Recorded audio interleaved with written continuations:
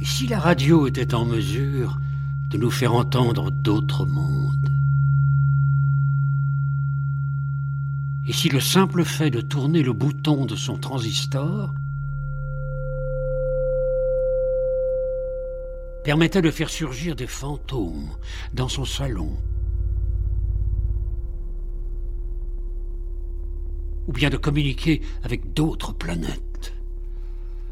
La radio et les autres dispositifs destinés à électriser la parole sont des machines à fantômes.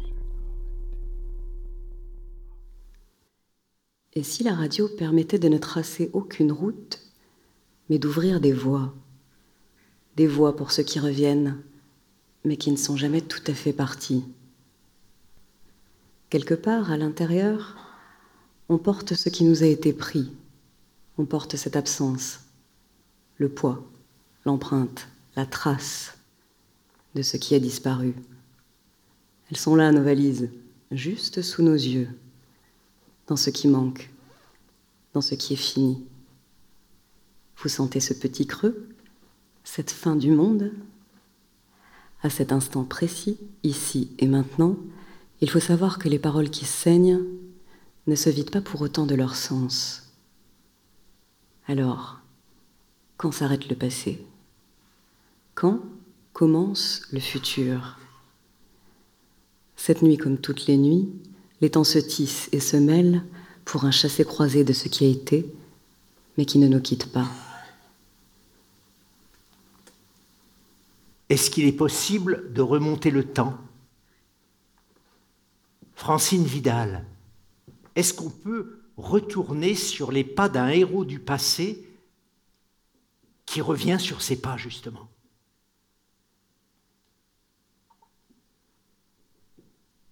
Bonsoir.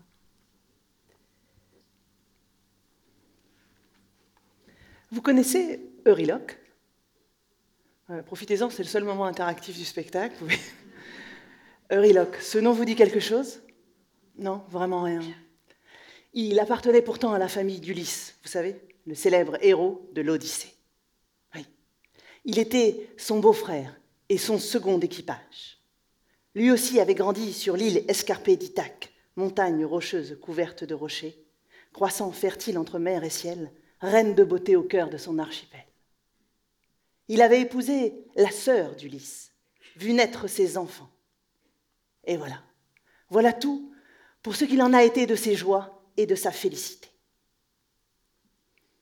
Euriloque et ses compagnons, second d'Ulysse, après avoir déjà souffert la guerre de Troie, étaient à présent perdus en mer. Eux, Euriloque et ses compagnons, n'avaient qu'une hâte, c'était de rentrer au pays, à Ithaque. Mais Ulysse, lui, ne cessait de vouloir explorer, encore et toujours, toujours et encore. Un jour, où ils avaient abordé pour faire provision, ils s'étaient arrêtés près de l'île des Cyclopes, une terre gorgée d'orge et de blé, de sarrasin, où tout poussait abondamment et sans soin. Ulysse ne cessait de s'étonner. Mais pourquoi ils ne cultivent pas leur terre, hein? Pourquoi ils ne construisent pas des navires? Leur moisson pourrait être beaucoup plus belle. Ils pourraient faire fructifier cette île. Et Euriloque lui a dit, mais Ulysse, je t'en prie, rentrons, pense à nos femmes, à nos enfants. Oh, Euriloque, il faut savoir saisir la chance, l'opportunité. Ulysse, laisse ces cyclopes tranquilles, prenons les vivres nécessaires et rentrons. Euriloque, je voudrais savoir pourquoi ils ne développent pas leur activité, quelles sont leurs lois, pourquoi... Ça suffit, a dit Euriloque. Pourquoi faudrait-il que tous les pays fassent commerce et industrie à la façon d'Ithaque? A fait Ulysse, et il a continué à regarder l'île des Cyclopes. Peine perdue.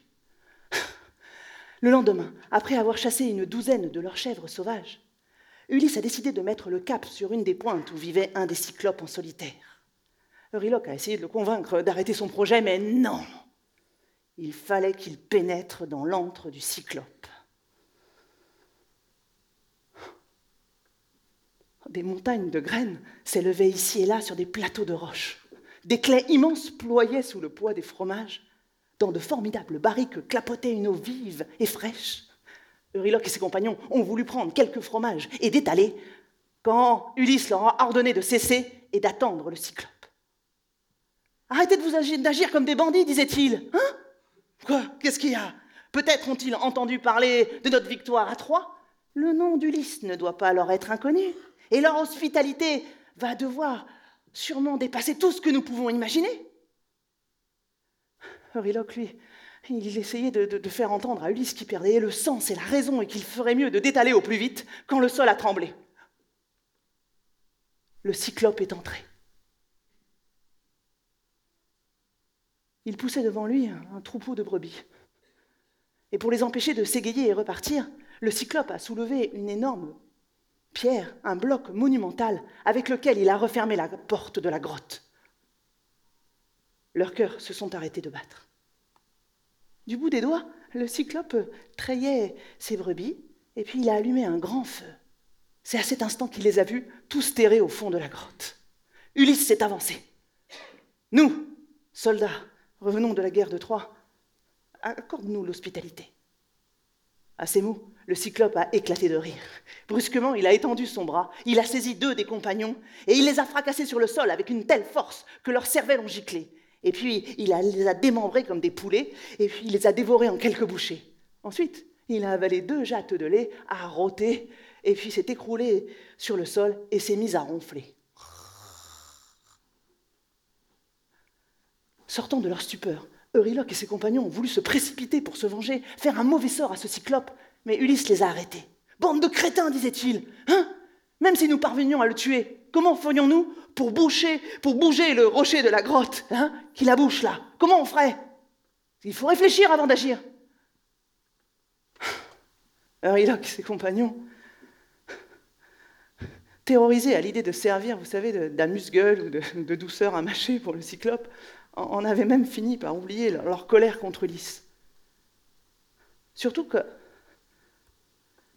quand il s'est réveillé, il a saisi encore 2 des compagnons, il les a dévorés, et puis il a ouvert l'énorme bloc de pierre pour laisser le troupeau paître, mais il a aussitôt refermé le rocher derrière lui comme un couvercle sur un garde-manger.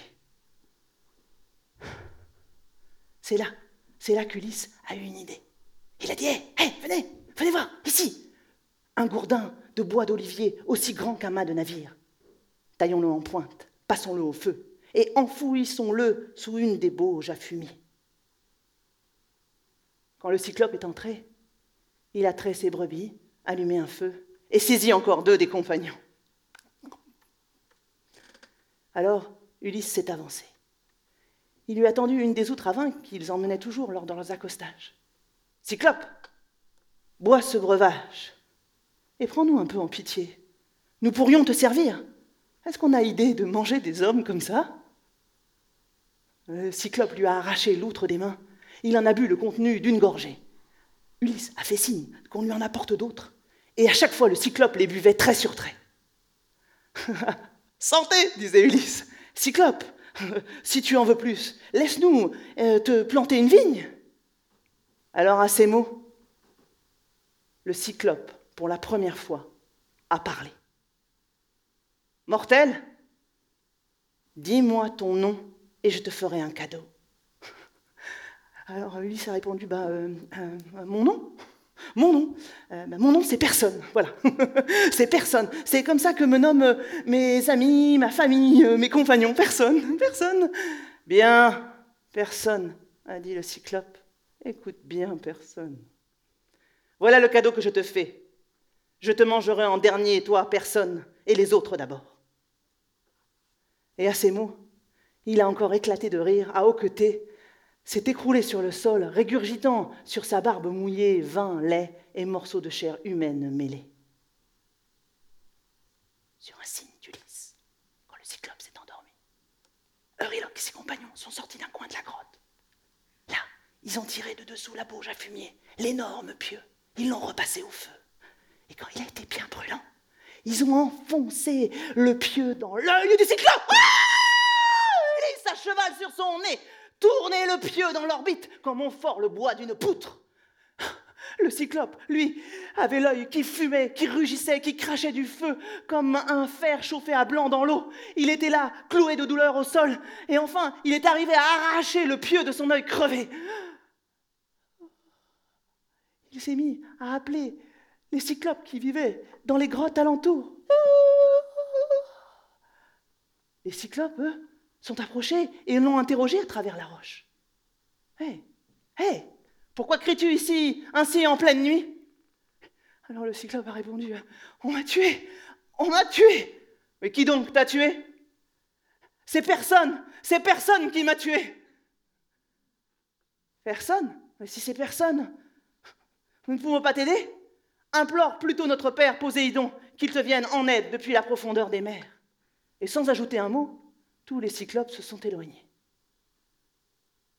Durant cette nuit de cauchemar, le cyclope, malgré sa douleur, les a chassés dans la grotte à tâtons, comme on chasse des insectes malfaisants. Et lorsqu'il parvenait à se saisir de l'un d'entre eux, il l'écrabouillait lentement contre la grotte. Enfin, au matin, les brebis se sont mises à bêler, et le cyclope a dû dégager l'énorme bloc de pierre pour laisser paître le troupeau. Un à un de ses doigts, il palpait le dos de chacune de ces bêtes pour être sûr qu'aucun d'entre eux ne s'en allait avec eux. Mais Ulysse leur avait montré comment s'agripper au ventre et à la toison du plus gros des béliers, et un à un, le souffle coupé, ils s'en sont sortis. Ulysse le dernier. Dès qu'ils ont été hors d'atteinte, ils ont dévalé jusqu'au navire. Là, les compagnons qui les attendaient, en les voyant arriver avec leurs mines horrifiées, ont aussitôt frappé de leurs rames la mer grise. Sauvés! Ils pouvaient enfin s'éloigner de cet endroit maudit. C'était compté sans Ulysse, qui s'est mis à crier de toutes ses forces. « Cyclope! Ce ne sont pas les compagnons d'un lâche que tu as mangé dans ton antre !» Et à peine avait-il prononcé ces mots que le cyclope a surgi, a rugi. Il a détaché la cime d'une colline et l'a envoyé en direction de la voie. L'énorme masse est tombée juste devant la proue du navire qui a failli chavirer. Euryloque, lui, suppliait Ulysse de se taire. Mais laisse-le tranquille, mais pourquoi le narguer ? Mais Ulysse continuait. « Cyclope, si un jour on te demande à qui tu dois ton œil crevé, tu pourras lui dire que c'est grâce à la ruse d'Ulysse, fils de Laërte, roi d'Ithaque et vainqueur de Troie. » Alors, après un long silence, pleurant, le cyclope a invoqué son père. « Poséidon aux cheveux bleus, dieu de la mer, mon père, empêche cet Ulysse de rentrer chez lui. Je t'en supplie. Et si par la grâce d'un autre dieu il y parvenait, fais en sorte que ce soit après 1000 et 1000 souffrances et pour trouver chez lui encore bien d'autres peines. » À ces mots, une énorme trompe d'eau a jailli des flots qui les a tous trempés et pétrifiés. C'est à cet instant précis, qu'Euryloque a compris qu'il ne reverrait jamais l'île d'Ithaque. Aussi vrai qu'il en a toujours été ainsi. Car la folie, la gouaille, l'ambition et la quête de renommée des puissants punissent et condamnent toujours ceux qui les suivent. L'histoire est dite. Tâchez de ne pas l'oublier. Racontez la vie de cet Euryloque à vos enfants et faites en sorte qu'ils ne lui ressemblent pas. Ne les laissez pas agir comme des soldats. La terre est vaste. Nul besoin de tous marcher au pas.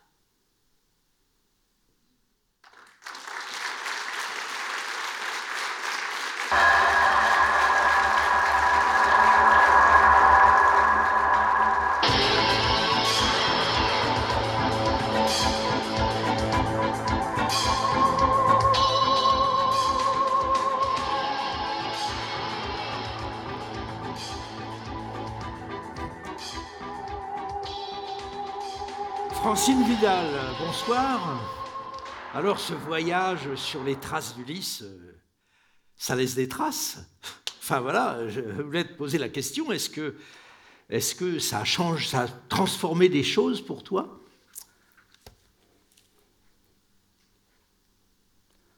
Oui, alors chers auditeurs, là il y a une chose qui n'était pas prévue, Francine Vidal est en train de répondre en langage des signes.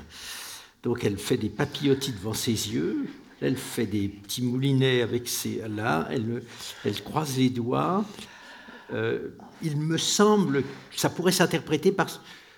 c'est plutôt Ulysse qu'on a été changé, non? Non, c'est plutôt moi qui a été transformé en suivant les traces d'Ulysse en cochon, en cerf, en Circé, vous savez, en sorcière, et toutes sortes de personnages. Voilà. Et alors, qu'est-ce que ce voyage questionne pour le monde d'aujourd'hui? Qu'est-ce que... Il nous parle de quoi?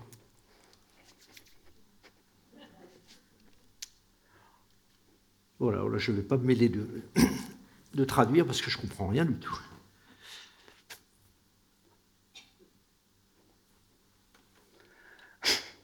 Alors, en fait, le voyage d'Ulysse, l'Odyssée, vous savez, vous allez vous y retrouver. Pour moi, en tout cas, il a évoqué la question de la maison. Ça, c'est simple. Hein. Vous l'avez reconnu, je suis sûre, c'est la maison. C'est-à-dire, Ulysse, c'est le premier héros qui veut rentrer à la maison. C'est le premier héros qui ne veut pas mourir sur un champ de bataille de manière héroïque. Non, la bataille, c'est comme ça, la guerre, et il veut rentrer à la maison. Et donc, ça m'a interrogée sur qu'est-ce qui faisait maison pour nous? Qu'est-ce qui faisait maison pour vous? Est-ce que ce qui fait maison, c'est un bon fauteuil? Est-ce que c'est plutôt une famille? Est-ce que c'est plutôt un arbre, un paysage, des enfants, une odeur, un plat qu'on a mangé, voilà. Donc, il y a toutes sortes de maisons qui sont évoquées. D'accord, merci de m'éclairer parce que moi, je n'avais rien compris. Hein. J'étais un peu comme cet homme, là. Il y a un homme dans une histoire zen, il se promène en plein brouillard avec sa lanterne. Et alors, il est solitaire et il dit, attendez, j'allume pas ma lampe pour y voir clair, c'est seulement pour que les autres ne me heurtent pas. Seulement les autres, en le voyant arriver avec une lumière, ils se disaient, oh, voilà un qui a l'air de savoir où il va. Et bien, par les temps qui courent, c'est quand même précieux. Hein, c'est une histoire politique, en fait. Et donc, il lui demandait leur chemin. Mais lui, il n'en avait pas la moindre idée. Il disait, écoutez, moi, c'est le contraire, c'est les autres qui m'éclairent. En me demandant ce qu'ils cherchent, ils m'aident à savoir où je ne veux pas aller. Mais seulement, je suis obligé d'éteindre pour les éloigner. Et puis après, j'ai peur qu'ils me heurtent, alors je les rallume. Enfin, c'est infernal, cette vie. Le seul conseil que je peux leur donner, c'est surtout, n'allez pas sur le chemin d'où je viens, c'est celui où je me suis perdu. Qui dit le gars. Alors, bon... revenons à nos moutons, à nos béliers.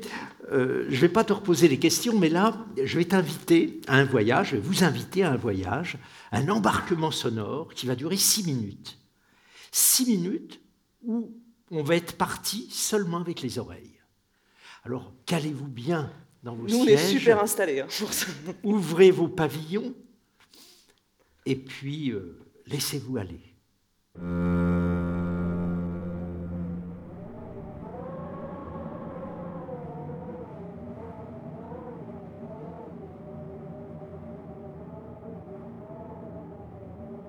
Tu t'y attends pas, tu marches, puis d'un coup ça te bouscule, ça te fait tomber.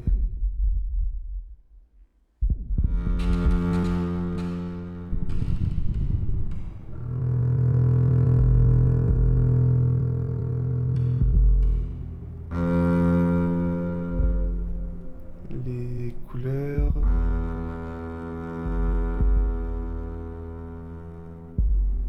pas très vert.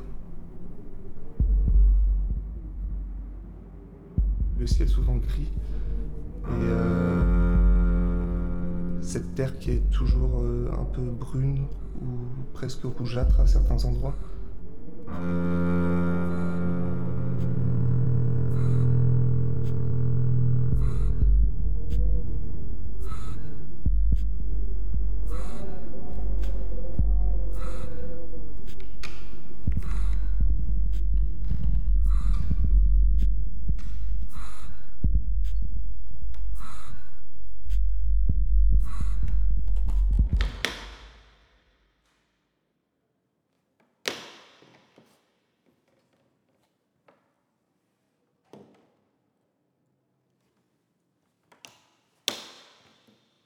Ça, c'est l'île mystérieuse, parce qu'on peut pas y aller. Mais on aimerait bien, quoi. C'est...